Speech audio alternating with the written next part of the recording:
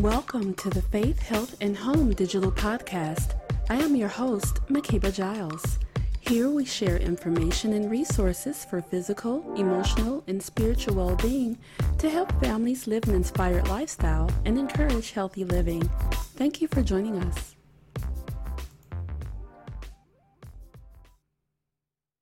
Well, Dr. Lynette Charity is a board-certified anesthesiologist with over 35 years of experience in the health profession, and she's with me now to share how families can maintain their mental and emotional health during this unprecedented time of COVID-19. Thank you so much for joining me today. Thank you, Makiba. Thank you for having me. Now, first, Doctor, before we go into our main topic, I do want to talk about people remaining vigilant during this time, because we know that we've heard a lot of states starting to loosen up their restrictions and try to quote unquote reopen their state or their city. Tell us, why is continued vigilance with social distancing and hygiene still important right now? Well, as you know, with the when they were talking to Dr. Fauci about this new phasing in program that they're planning to do, the first thing he talked about was the fact that it was on each state to open according to their rules and regulations. But one thing that they need to be careful about is the fact that we do not at this time have all the testing kits that we need. We do not have the contact locations that we need. We don't know exactly who might be out there who has COVID but has no symptoms. And so we still need to be vigilant because of the fact that if we do not follow the guidelines of social distancing, hand washing, wearing a mask out when you're out and about, even when we reopen technically, then there's a potential for an uptick in cases. Right now, we're sort of seeing that things are getting better. We're seeing the numbers kind of plateauing out or going down, but it is a guaranteed event if for any reason we get into that mindset that everything can just go back to normal. We can go out to a restaurant. We can go out to a movie. We don't have to wear a mask. We can handshake. We can hug. All of those things, there's still that potential that there are people out there that have not been tested, that are asymptomatic, yet they're carriers, and they will infect other people. Absolutely. Now, what would be your advice to families right now who live in one of those states that they're starting to loosen up guidelines or do the phasing in? What's your advice to families to keep themselves and their children protected as these restrictions are lifted? Well, I'm in a state that is going to be lifting. We're actually opening up a few things on the 1st of May. And I have a 2-year-old grandson, and I tell people this, that even though we're opening up, I am a woman of a certain age. I am in that category where if I get COVID, it could be potentially deadly to me. And so I tell people in my age group, as we have been saying all along, in the elderly age group, 65 years and over, people with immunocompromised systems, people with other health problems, that they need to still self-isolate. They need to just stay home and not worry that the world is starting to open up, because it's really not necessary to put themselves at risk at this time. And for people who need to go back to work, social distancing is the most important thing. And Dr. Fauci said, and everyone has said, that if you feel uncomfortable going back to work, even though your company is saying that you can go back to work, but you can telework from home, then it is important for you to express that and stay at home. There's no reason that anyone should be put into a mindset that they have to go back to work if they don't feel comfortable doing so. If the programs are not in place at that particular work site, then it is okay for you to say, I'm not coming back. until, you do the proper testing, until you do the contact tracing, until there's a vaccine. Whatever you want to say, because this is all about people's comfort level. And even though all of these states are going to start opening up, yes, we need our economy back, we still have to look at safety of the people, because the people are the most important aspect of what's going on right now. And we have to keep everyone safe. That's the most important thing. We have gone through a devastating event, and it's not over yet. It's just not over yet. So we still have to be vigilant. Everyone should have a right, if they want to stay at home and follow the guidelines of social distancing. No one should be forced into doing something that they are uncomfortable doing. Absolutely, and that's great advice that you shared there. Now, we talked about how important people are, and that's definitely true, especially when it comes to mental and emotional health. Now, tell us, how does mental and emotional health affect a person's overall physical health? Well, the mind and body, the brain and the rest of the body are all connected. And imagine the stress of this situation. Imagine just being in your home worried constantly that you're going to get COVID, that your family may get COVID, that you may be permanently out of work, that you may die. All of that mental stress will have a toll on the body. You may not be able to sleep well. You may not eat well. You may get depressed. All of these things are intertwined. And so what I've been recommending to people is that, yes, we are in not a lockdown. We are in an isolation state. We're not quarantined unless you truly have the disease. You can get outside. A little vitamin D will help you so much. And I have a routine. My routine is not the routine pre-COVID, but I have a routine now. And my routine is that, number one, I get up in the morning and I have gratitude the fact that I opened my eyes.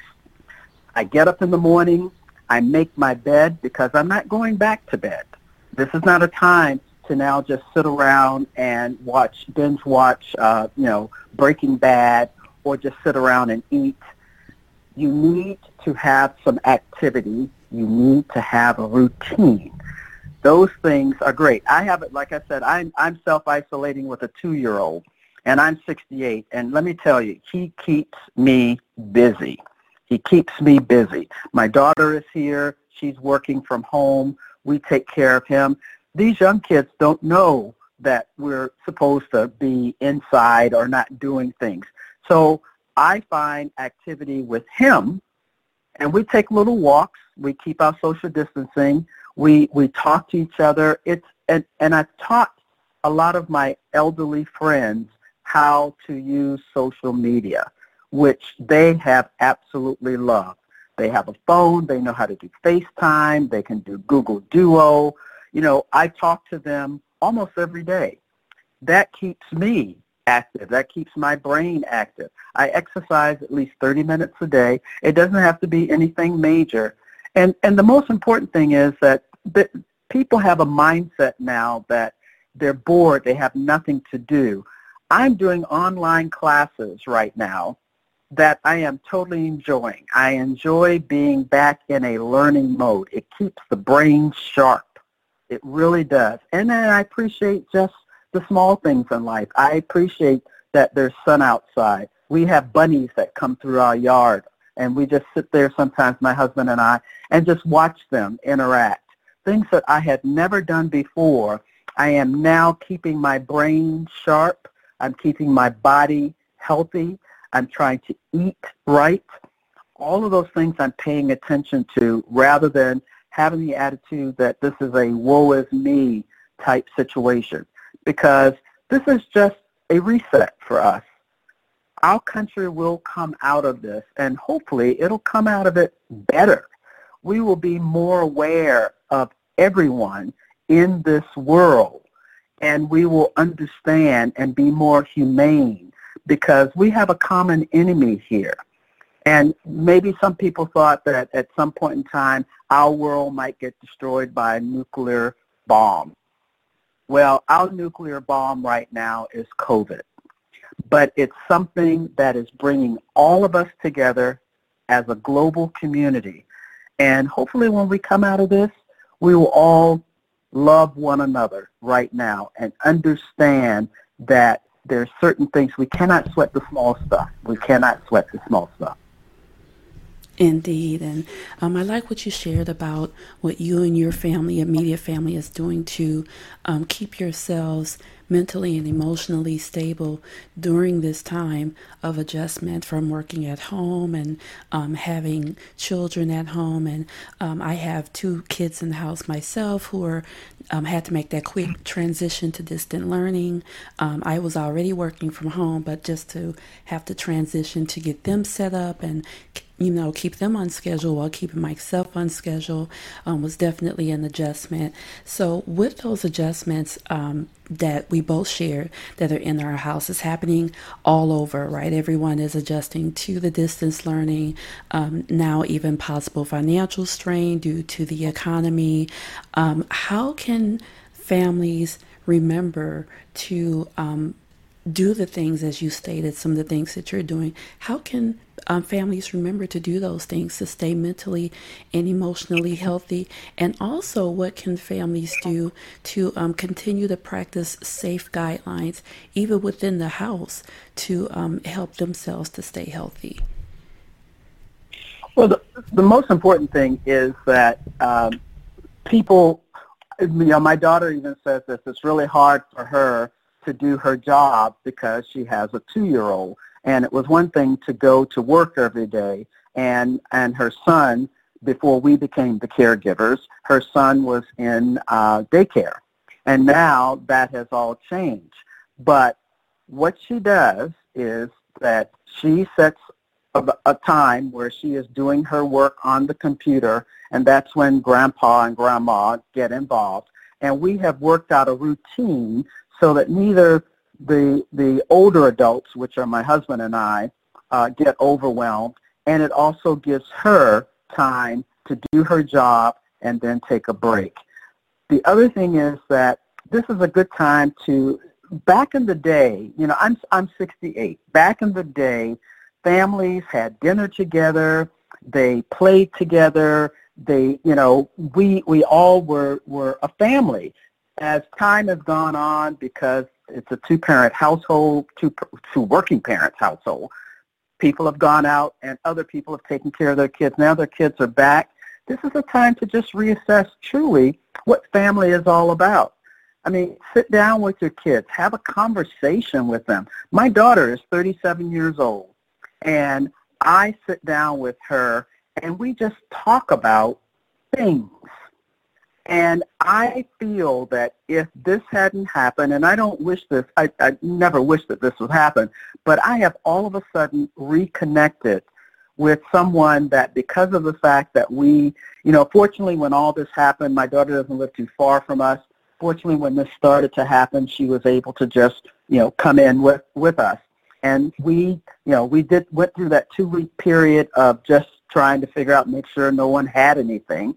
After that, we've been together for 6 weeks, in this environment.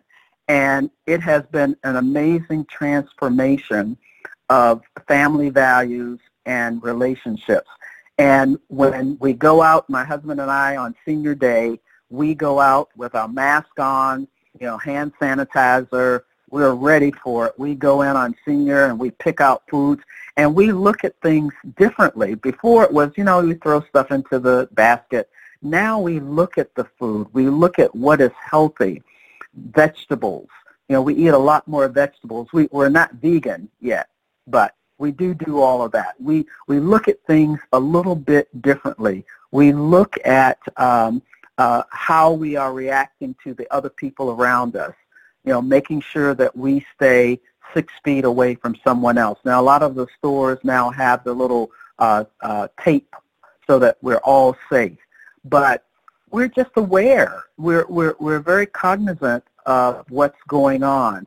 And that is the most important thing that people just need to understand, is that you can go back to this new, well, you can't go back, but you have this new norm, and it's just being a little bit more aware of your surroundings, communicating better with your family, helping each other with situations. It's amazing. My 2-year-old loves this show called Blippi, and at first it was driving me crazy, but now I sit down with him and I watch how he is learning. And I'm a physician. I didn't get that with my kids growing up, so I'm getting the opportunity to help him to grow up into a person that will be empathetic and understanding. And my son is in Mountain View, California. He works for Google. I only can get to see him on Google Duo, but we even communicate every day. And before all this happened, sometimes he would send me a text. That's all we usually did was text. Now he visually wants to see me. I visually want to see him, and I want to connect. So talk to each other. That's what, everyone is thinking that this relationship that we have right now is an onerous relationship. No, this is a relationship to now reconnect with human beings and understand that the most important part of all of this is that we take care of each other. Yes, some people, the finances are going to be difficult, but they will recover. And maybe it's a time for us to assess what is truly important to us. What's truly important. I love that you say that about reconnection is definitely important in this time right now. I know exactly what you mean. I have 2 adult children myself. One even lives in another state. And so it was just like you said, similar to your situation. We would text every now and again, but now during this time, we do Zoom and we text more and write and do more face-to-face over the computer. And so it really is about reconnecting. Another thing I want to point out, too, is since my spouse is an essential worker, he works a lot, he's not at home, and so this has really been a time even for him to reconnect with the children, because now he's able to kind of be around them a little more, because shifts have changed according to the needs of our city. So just having that reconnection and while trying to keep a sense of normalcy, I think is very important. And as you said, it'll definitely give us a new perspective on caring for ourselves and our loved ones once we come out of this. Now, we talked about different practices outdoors. What are some things that people can do to stay active indoors? Well, someone asked me about that a while back, and I do still have this practice. I even posted it on my Facebook page, and I just asked people not to call CPS on me. But my grandson weighs 30 pounds. And so what I do when I'm with him is that I do 10 reps, three sets of 10 reps. I turn him upside down, I hang him by his ankles, and I do bicep curls. And I showed this on my Facebook page. But let me tell you, my arms are getting quite toned, and he absolutely loves it. Yes. The other thing is that just get inside. There's no reason why you can't walk around. We cannot be sedentary in the house. You can't, as I said, you can't just sit around watching television. You have to get up. I have reorganized my pantry. I've reorganized some closets. I clean my own place now, and it's all for me, and I call it fun. I mean, back in the day, we used to tell our kids, well, my parents used to tell me, go outside and play, and then come back in for dinner. Exercise used to be called play. So that mindset is a different thing, too, is why in the world do we have to think of it as exercise? Because it still has that, for some people, it still has that taste of, it's work. Make it fun. When I'm mopping the floor, I have disco music on, and let me tell you, you have disco music on, Shake Your Groove thing, and you're singing to it and you're dancing, and you don't even realize you're burning calories. You're just having fun.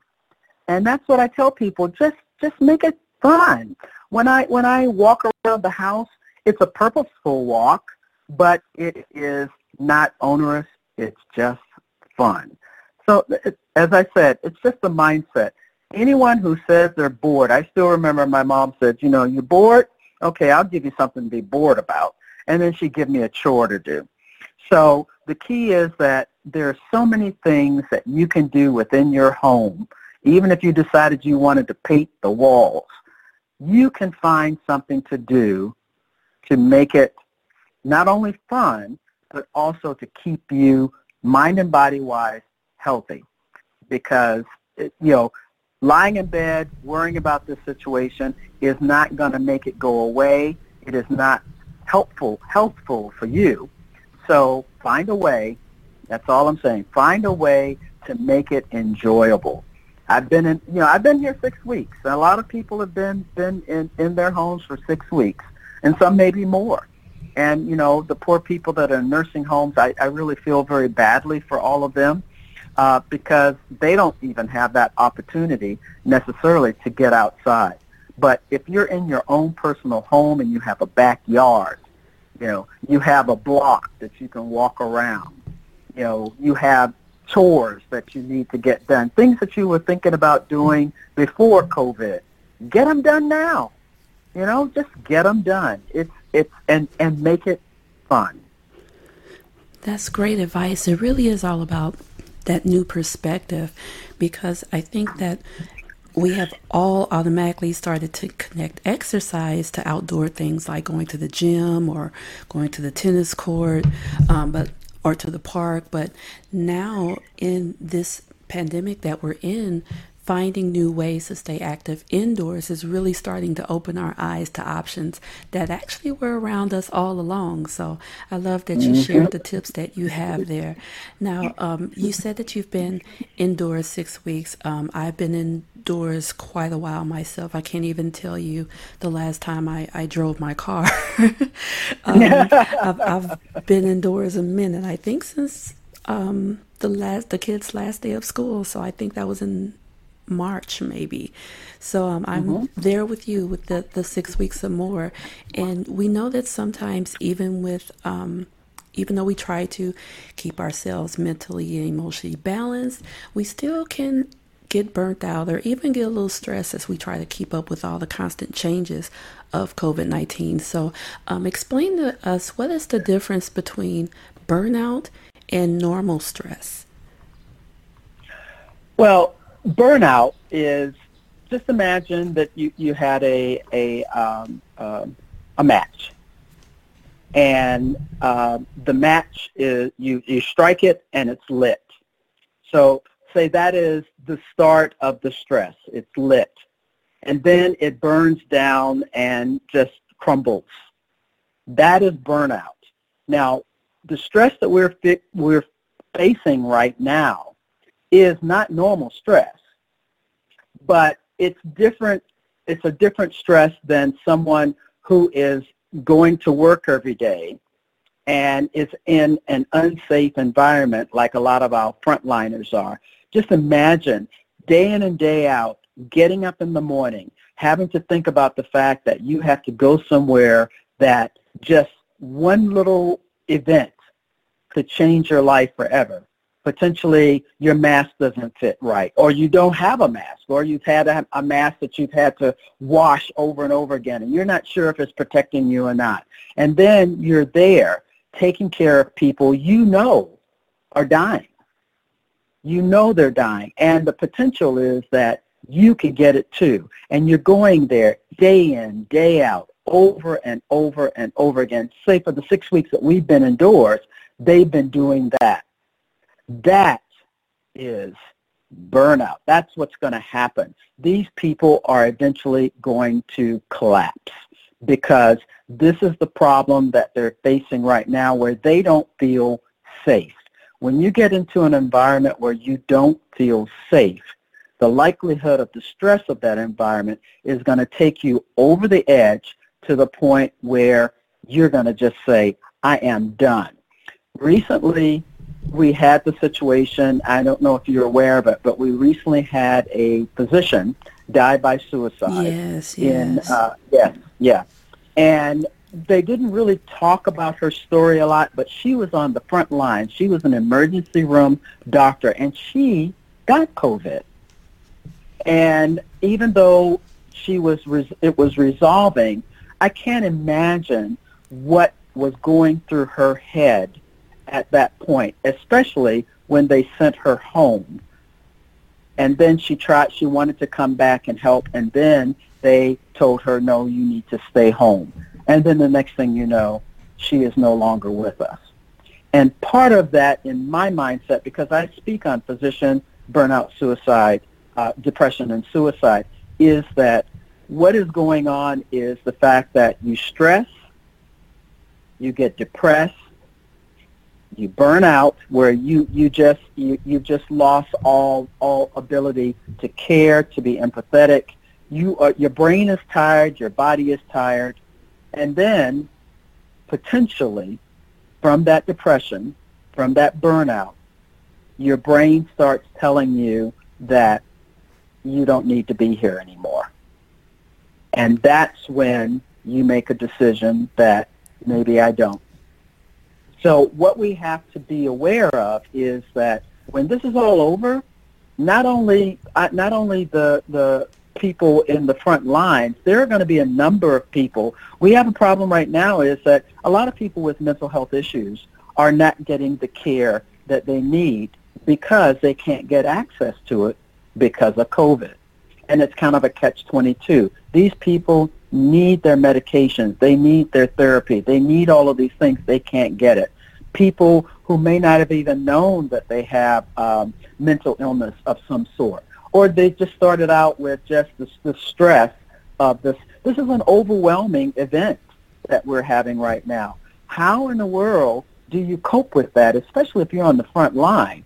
You know, those people, as I said, I cannot imagine what their thought processes are going on right now. I just can't imagine that. But what is happening is that I guarantee you that when we start loosening up the guidelines or loosening up, making sure the economy comes back and all of that, those people are going to need a lot of mental health care when they get out, for them to understand and to resolve the stress that they've gone through. So regular burnout is just a repetitive thing that goes on. It's sort of like when you're playing tennis and you're hitting the ball, and then all of a sudden you get what we call tennis elbow. Over time, a repetitive stress to the point where you just break or you get an injury. And in this situation, the injury is you get a brain injury. You get a brain injury where you get depressed. You get depressed. It can be treated. Depression is an easily treatable mental illness through talk therapy, through medication. And these people on the front lines are going to need all of that. And even people who are now, because we listen to all this negativeness on the news, no one understands that is putting a toll on everyone, because what can you trust? What news can you trust? All you hear is these things of telling you what you can do to cure yourself, and things that are actually ridiculous. And people are so desperate to just get this over and done with that some of them are putting themselves in harm's way. And I just tell people, you got to take a mental health day and go have a bubble bath, do some yoga, meditate, but get away from social media that is negative, because it's not doing you any good. It's only doing you harm.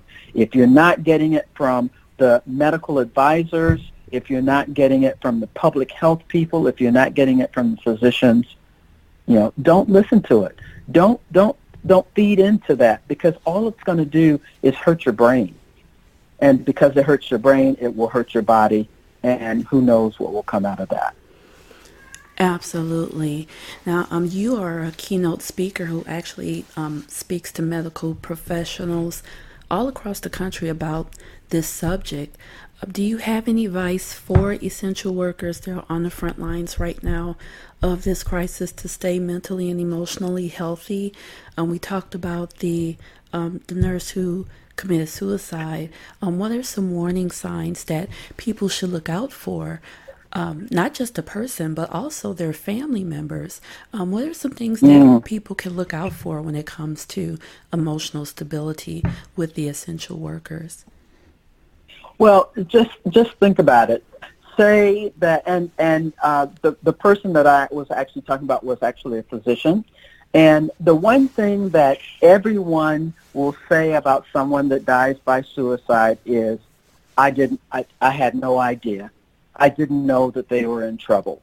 They seem happy. They seem, like they were doing great.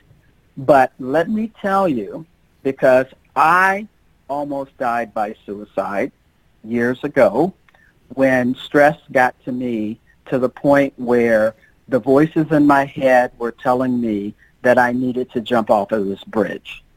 So if someone had seen me at that period of time, at work, I could do my job. It almost, in a way, kept me sane.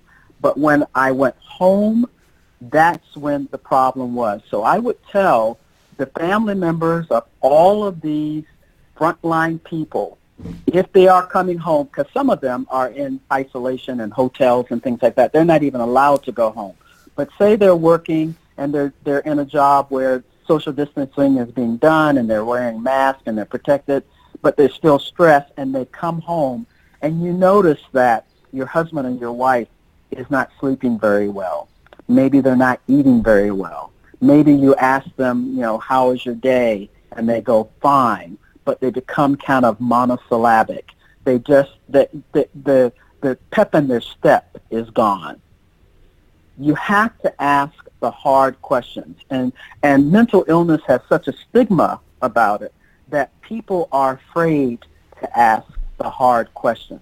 Even now when you go to see a primary care physician, because of this big problem with suicide, is that they have 3 questions that they ask people as part of their workup. And that is, are you sad? Are you depressed? Do you feel like harming yourself or others? Are you sad? Are you depressed? Do you feel like harming yourself or others? So if you have a loved one who is on the front lines or is coming home and has been working and is stressed out, and they're not talking and they're not eating, and they just seem to be a little different, ask the hard questions. And if they say, this is just really getting to me, I don't know if I can go back another day. I was driving home and I just felt like just running my car off the road. Take those things seriously. And if you need some help, then you call the suicide hotline and you talk to someone and you ask them to talk to your loved one. The most important thing is that we have to now be above board with all of this. And when people say, I had no idea, there were some things out there that were a little different. I had a colleague, and that's one of the reasons why I speak on it, is that not only my own story, but I had a colleague 8 years ago that, same thing, working at work, seemed to be doing well, but started getting kind of short with the nurses, started yelling at people, ended up getting a DUI, and all of a sudden, he was dead. And same thing, people said, I had no idea, but the warning signs were there. And so we just have to be, even as we are vigilant with COVID, we have to be vigilant with people's mental health. And you know your spouse better than anyone else. So if you see, or your child, or whatever, if you see that something is different about them that you can't put your finger on, talk to them about it. Just sit down and have a conversation. That's how it starts. Don't be afraid to bring up the possibility that, number one, they're depressed, because that's how it starts. Depression then goes into suicidal ideation and then can potentially end up with someone dying by suicide. And the most important thing is to just talk to them. Communication. Talk therapy works. And just talking to them. And also find out what their stressors are and don't add to that. You know, if they come home and they've been working all day long, taking care of whatever they're doing, they don't need to come home and all of a sudden get yelled at because they didn't take out the garbage before they left. Think about the fact that they have that duty that they're doing. You have your duty in your home and maybe a little bit more. Both of you may be stressed in different ways, your spouse and yourself, or you're stressed by the kids, whatever. Have a family get together every night over dinner maybe and just talk about the things that are bothering you. Talking helps. That's great and advice. I've been talking a lot.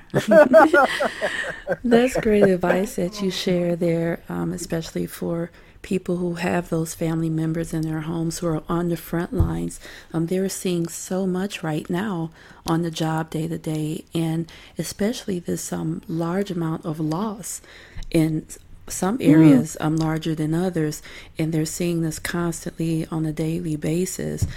Some people are dealing with that on the job, as well as losing people in their own family to COVID-19. So what type of strategies or tips that people on the front lines can use to cope with when they're getting that double-edged sword of seeing it in the field, experiencing in the field all during their time, and then also maybe having a family member or a dear friend that was lost to COVID-19? And also, how can the people around them help them to cope with that sadness and that grief? Well, just to let you know that anyone can, it's like dial a psychiatrist or dial a therapist. There are resources out there for everyone to be able to talk to someone. Obviously, through Zoom, because of telehealth, they can do that. So the one thing is that people do have to admit that they have a problem, and that's the hardest nut to crack. Sometimes is that people will go, they just want to buck up and just do it because that's their job. They're afraid to admit that they're fallible and that they're having problems. But let them be aware, let everyone be aware that they're a phone call away from talking to someone for that. The other thing is that the way we cope, some people cope in different ways. When I was going through my situation, I coped by running. Now, you can still run. Please, I don't know where you're in Missouri, but here, we can still run. And one guy here did a GoFundMe. He was raising money. He ran a marathon in his backyard. And 26.2 miles, not all at one time, but he did that as an activity.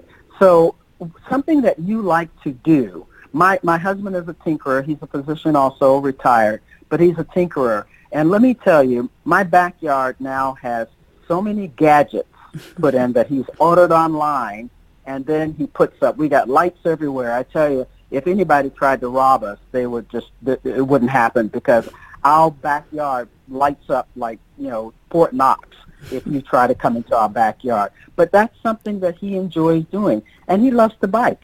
So he will bike, and he has a bike stand in a garage that we have, and he will ride his bike in the garage because the garage is air conditioned. So it's 100 degrees here in Arizona now. So everyone who is stressed out, first they need some decompression time. And I used to do this too. I didn't go home right away. Because I used to work 80 to 100 hour weeks as an anesthesiologist. And when my time was done, the thought of going home and getting into that family situation, I needed some me time. And these people all need to take some me time.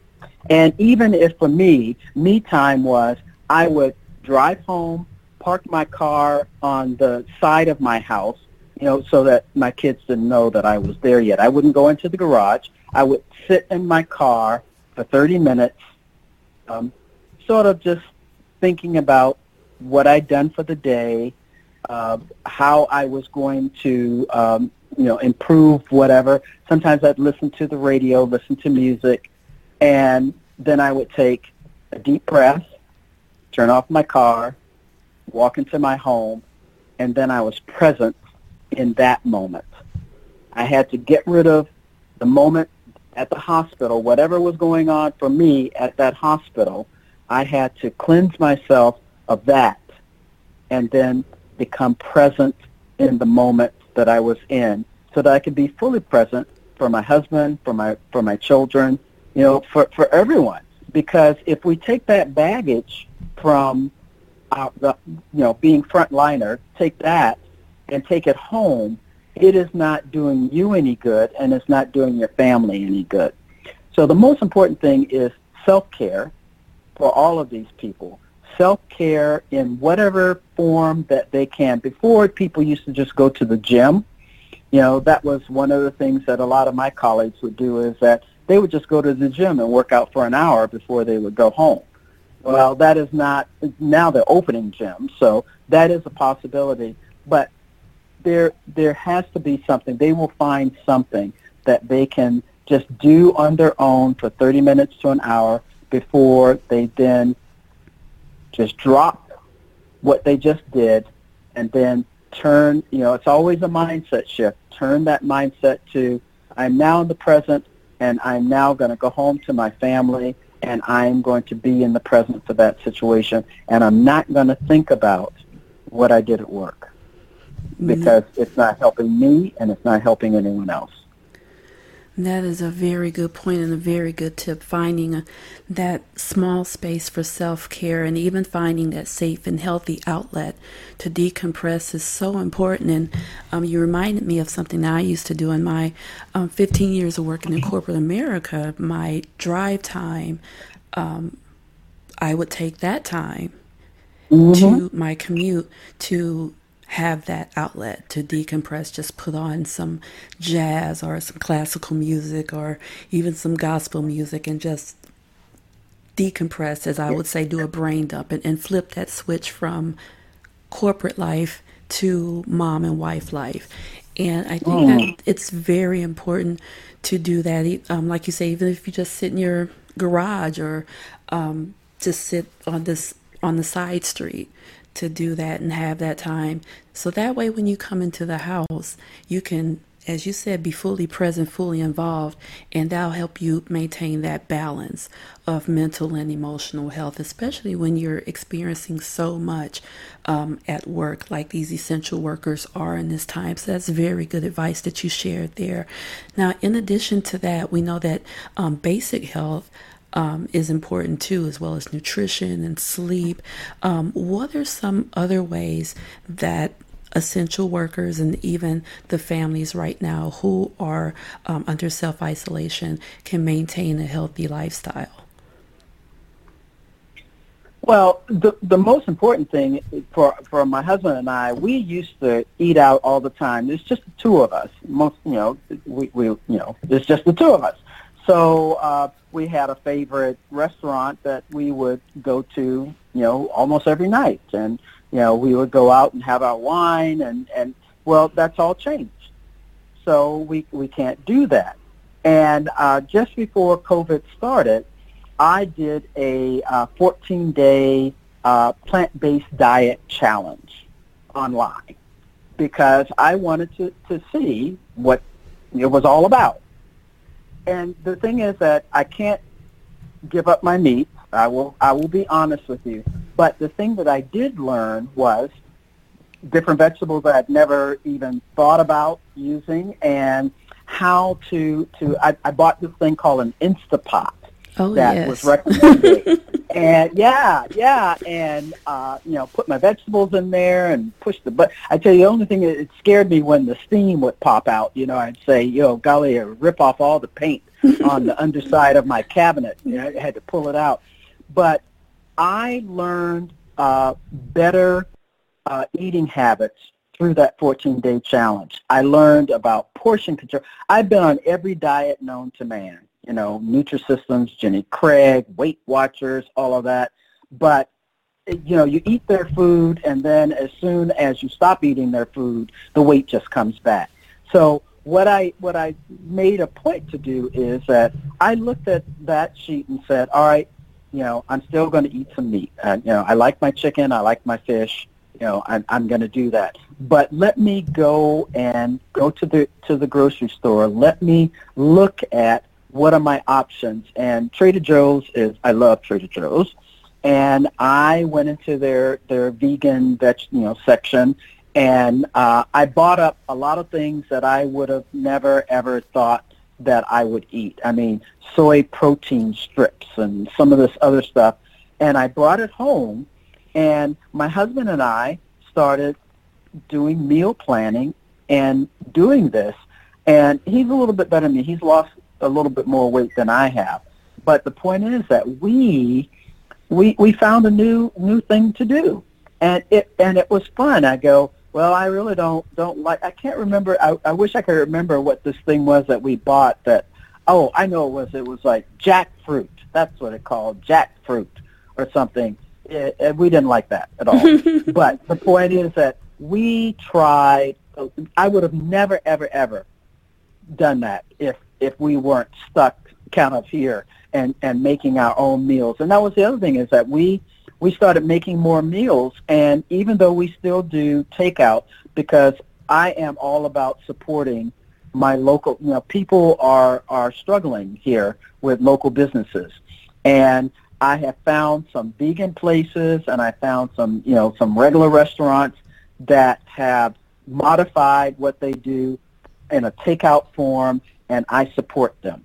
So my husband and I, especially on weekends, we will order takeout and have it brought here to our home. But otherwise, we go on senior day to the grocery store, we pick out what we want, and then we enjoy just making it and testing it and seeing if we like it, along with a glass of wine, of course, because, we like our alcohol, we like our wine. So, being healthy is, a vegetable-based diet right now is good. It's a good thing to do, because this is what people are doing. They're watching the news day in and day out. They're sitting on the couch. They're binge watching shows. They're not doing any form of exercise. They're just eating. And obesity was already a problem in this country before COVID. And we have to understand that we have to keep moving even in this time. And we can eat takeout. We can certainly, as I said, I'm supporting, but be aware of what you're eating and how much of it that you're eating. I am more into portion control than I've ever been. I don't weigh things or anything like that, but I do have that mindset now of, this is on my plate. When I am full, why am I still eating? It doesn't matter, back in the day, eat all your food before you can go outside and play, but that mindset has to be changed. Now, eat something until you're full, wait 15 minutes, and if you're still full, you're done. You don't need to finish the plate. And we've been using smaller plates. We just learned how to do that. We don't use a dinner plate. We use a little plate. And if we want more after that little plate is done and we don't feel full, then we'll go and get some more. But the point is that, we have to, all of these are learning experiences that we may never have gone through. I wouldn't, as I said, I would never wish COVID on anyone, but just this ability to sort of look at our lives right now and what's important in them, we would have never, ever thought about if it hadn't been for this. Right now, humanity, just learning how to be compassionate, to be grateful for who we are and where we are and our family, it's a beautiful thing. It's a beautiful thing. It truly is, and I'm glad that you said that about establishing new routines, especially when it comes to meal planning and shopping for groceries and things of that nature. Instapot and slow cookers are a lifesaver when it comes to meal planning and budget shopping. And now you have these restrictions even at the grocery store. I know here in Missouri we have a limit of one household member in the store at a time. So, with someone with small children, or even someone like me with teenagers, that can be a little challenging to kind of go to the store all of the time. And, before COVID-19, I was going grocery shopping daily. Either, we'll pick them up after school and head straight to the grocery store, or whatever, whenever I could fit it in. But now, with these restrictions in place at the grocery store, we had to rearrange and strategically plan the grocery shopping, which also leads to planning the meals and going into trying to figure out a routine and how to still incorporate fruits and vegetables, things that don't have as long of a shelf life as something that's processed. So the struggle, I believe, with most families is probably the same as mine. I will go get the fruits and vegetables fresh that day and then cook them for dinner. Well, now you have to kind of go in bulk, right? So I'm glad that you said that about establishing new routines and how you grocery shop and how you eat your meals and things. And when you said your portion control, something that my mother used to always say when I am eating, because I'm the type that will just eat and eat and eat. My husband does too, but it's funny sometimes, not all the time, but sometimes when I eat a little too much, I'll hear my mom's voice in the back of my head say, "Gluttony is a sin." So, not all the time. Maybe not when I'm eating ice cream, but I'll hear that little voice every so often, and then that'll kind of help me to put the food away. So I'm so glad that you said that, because portion control and continuing to eat healthy during this time is definitely important. Now, we talked about shelf life of foods. Tell us, what kind of food should families have on hand right now to ensure that everyone continues to eat healthy even after this pandemic blows over? Well, my pantry is full of a lot of beans. I'm going to tell you right now. Beans and rice, I mean, the staples of the world, beans and rice. It's amazing what you can do with beans and rice, and you throw in some, you have a salad to go with it. And then, of course, for me, I love my fish, so we have we have two refrigerators. We have a refrigerator that was left in the house when we moved into it, so we use that for our backup. But in that, we have frozen things that we can thaw, so they have a better, obviously, shelf life than the fresh things. But we in our pantry right now, we have beans and rice. We do have some prepared boxes of things. We have a lot of cereal. What we go out and do is, my daughter is allowed. We don't have that rule here where it's only one person. We just have to keep the 6-foot distancing, and they limit how many people can come in the store at a particular time. And when we shop at Costco, it's 30 that they allow in, and we have that senior citizen special time that we can go in to do that. But yeah, I buy fish. I buy I have a lot of frozen chicken that you can put in an Instapot, by the way. Yes. And and a lot of I do buy the frozen spinach, and because the frozen things obviously are going to last. I have bought asparagus, fresh asparagus, and I tell you, it does taste better than the frozen. Yeah. But yeah. but I can't always get fresh asparagus. And that's another thing. I didn't eat a lot of asparagus before all of this. And now I found ways, and I sort of drizzle it with some bacon bits and some olive oil and sprinkle it with some Parmesan cheese. And my husband says, "Oh, you're becoming a little chef, aren't you?" Because I've never been the cook in my family. My husband's always been the cook. And so it's like, well, I want to try this. Let me just see if this works. And sometimes we throw things into that Instapot, and it's like, wow, where have you been all my life? You know, exactly. This is. I guess we had a crock pot back in the day. Maybe that's similar to that. Yeah, but I hardly ever used it. But now I use that Instapot. So the important thing is that there are staples that don't go bad. You can get your bulk potatoes, and you can get your rice, and you get your beans, because variety is the spice of life. But sometimes it's just good to have the basics on hand. And if your kids say, "Mom, we had that yesterday," says, "Well, throw some ketchup on it or throw some hot sauce on it. It'll be different for you today." But it's important that we cook our meals, and you can cook in bulk and then just eat off of it. We have little Tupperware things or Rubbermaid things. We say, I'm into polenta right now. Do you know what that is? Yes. Yeah, I've never had it before, and I love that stuff. So I cook the whole thing, and then I divide it up into my portions, and then I will have polenta every day. There's some things I can eat chicken every day. I can eat fish every day. I can eat rice every day. There's some things I can eat every day, and it doesn't get old for me. And my husband is just good at seasoning. It's all about seasoning.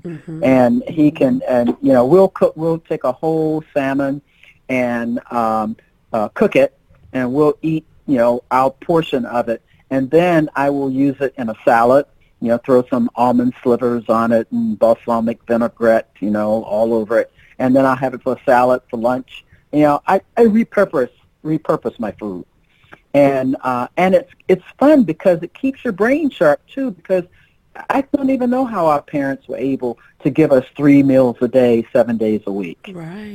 It's just truly amazing. Because I never did meal planning back in the day. I just, I let my husband do the cooking. But now we meal plan, and we keep it going.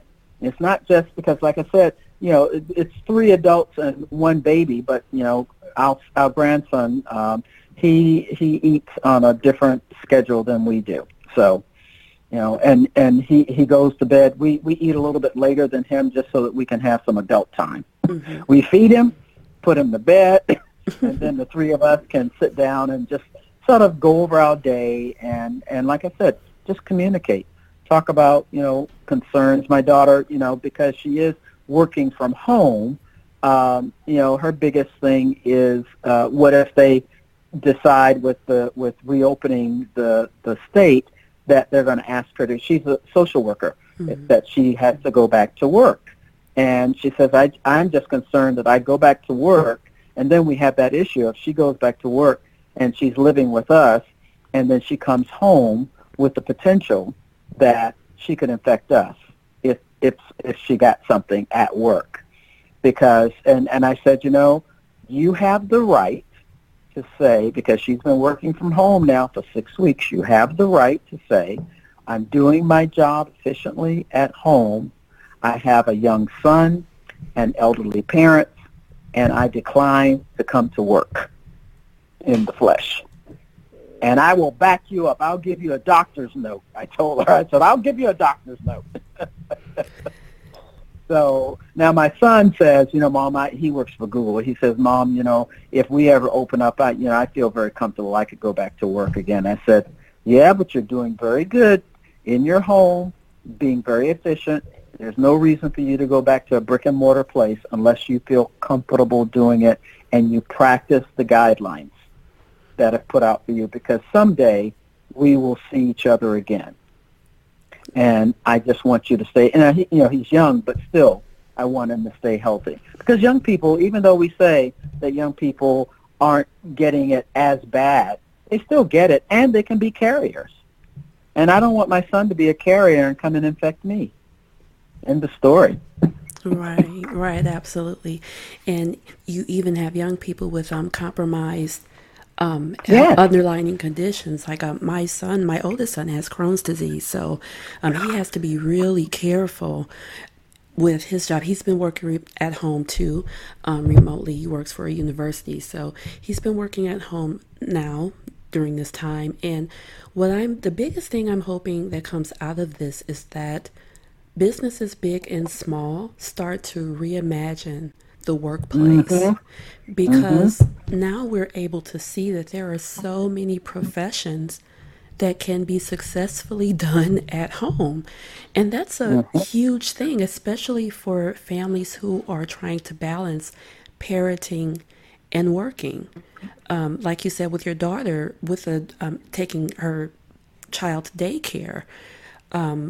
I raised four, well, I have two still in the house, but I just remember I really did not like taking my children to daycare when I worked in corporate America. I wanted to be Mm-hmm. home.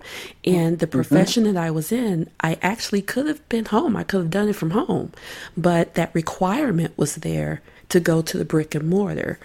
And when I transitioned out of corporate America to work from home, the two younger children saw a totally different type of upbringing because I was always Mm-hmm. present. And it's better for mental health, it's better for emotional health, not just for the parents, but also for the children. And it's better for the companies as well, because if you have a worker that's mentally and emotionally happy and healthy, that's going to do wonders for your business, for your numbers, or whatever it is that they do. So I'm really hoping the biggest takeaway from this is for these businesses to reimagine how they operate and reimagine the workplace and what that looks like for each individual worker, and take individual workers' needs and home lives into consideration. If they have proven during this time that they can do their job successfully from home, I'm not sure how they're doing the news where you are, but here in Missouri, our news channels actually have the meteorologist at home doing the weather Mm-hmm. from home, and a couple of news respondents. Our sportscaster is doing the sports from home, and we're loving it. We're loving it. I think because it humanizes the situation too. We're Mm-hmm. seeing that we're not in it by ourselves, but they've been doing a wonderful job from home. So Yep. I'm really hoping that that's what comes out of this. It's very important, especially for mental and emotional health, and also to prevent a pandemic going forward. Once we get out Yes. of this, that will, I'm pretty sure, would reduce the chances of something like this happening again as well. Lastly, Dr. Charity, tell us, where can people connect with you? You shared so much good information and advice today, and I appreciate you for that. Tell us, where can people connect with you online? Well, they can connect with me. My website is Dr. Charity, drcharityspeaks.com. And my LinkedIn page is Lynette Charity, MD. And they can go there and see what I offer. You know, my business, I'm a speaker, and of course, talking about reimagining what's going on. That's why I'm taking all of these classes, because I see that the conferences and things that I used to speak at are going to change dramatically, and we're going to start doing more and more stuff using social media, using Zoom. And so that's why I'm learning this new thing that I have to learn. But that is my website.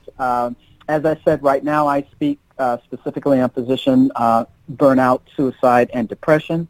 And I have other options too. But yeah, that's where you can find me. I'm trying to reinvent my own self because of this pandemic. And hopefully when it comes out on the other end, that I will have positioned myself to help more people in the new environment, because I feel very strongly about this mental health crisis that we're going through right now, and the stigma associated with mental health illness amongst physicians and others, because we understand that our bodies can get sick. They get cancer. They get gallbladder disease. I don't understand why there is this concept that the brain is different. The brain gets sick too, and it needs treatment just like everything else, and it's no different. We just, we can treat it, but you have to allow people to get treated, and if they can't get treated, then we end up with people dying by suicide, and that's a sad state of affairs. So, thank you. Indeed. Thank you for sharing all of that information with us. And again, you can find Dr. Charity at her website of drcharityspeaks.com. You can also connect with Dr. Charity on Facebook. And from what I understand earlier, you said you're sharing some videos there of yourself. So you can find her on Facebook at Lynette Charity Motivational Speaker. That's her sign in there. And you can also find her on Twitter at Lynette D. Charity. So definitely connect with Dr. Charity. Reach out to her if you have any other questions on mental and emotional health, especially physicians. Those are on the front line. Definitely connect with her in those places. I'm pretty sure that she'll be more than happy to help you. Thank you so much for sharing with me today and speaking with me today. It's been a pleasure, and I wish that you and your family continue to stay safe and stay healthy during this time. Thank you again, too, Makiba. I really appreciate your time, too. Thank you again. Thank you for tuning in to the Faith, Health, and Home digital podcast. For transcripts of this episode and others, visit our website at faithhealthandhome.com. Also, be sure to subscribe to our podcast and connect with us on Facebook, Instagram, YouTube, and Twitter. Thank you again for joining us.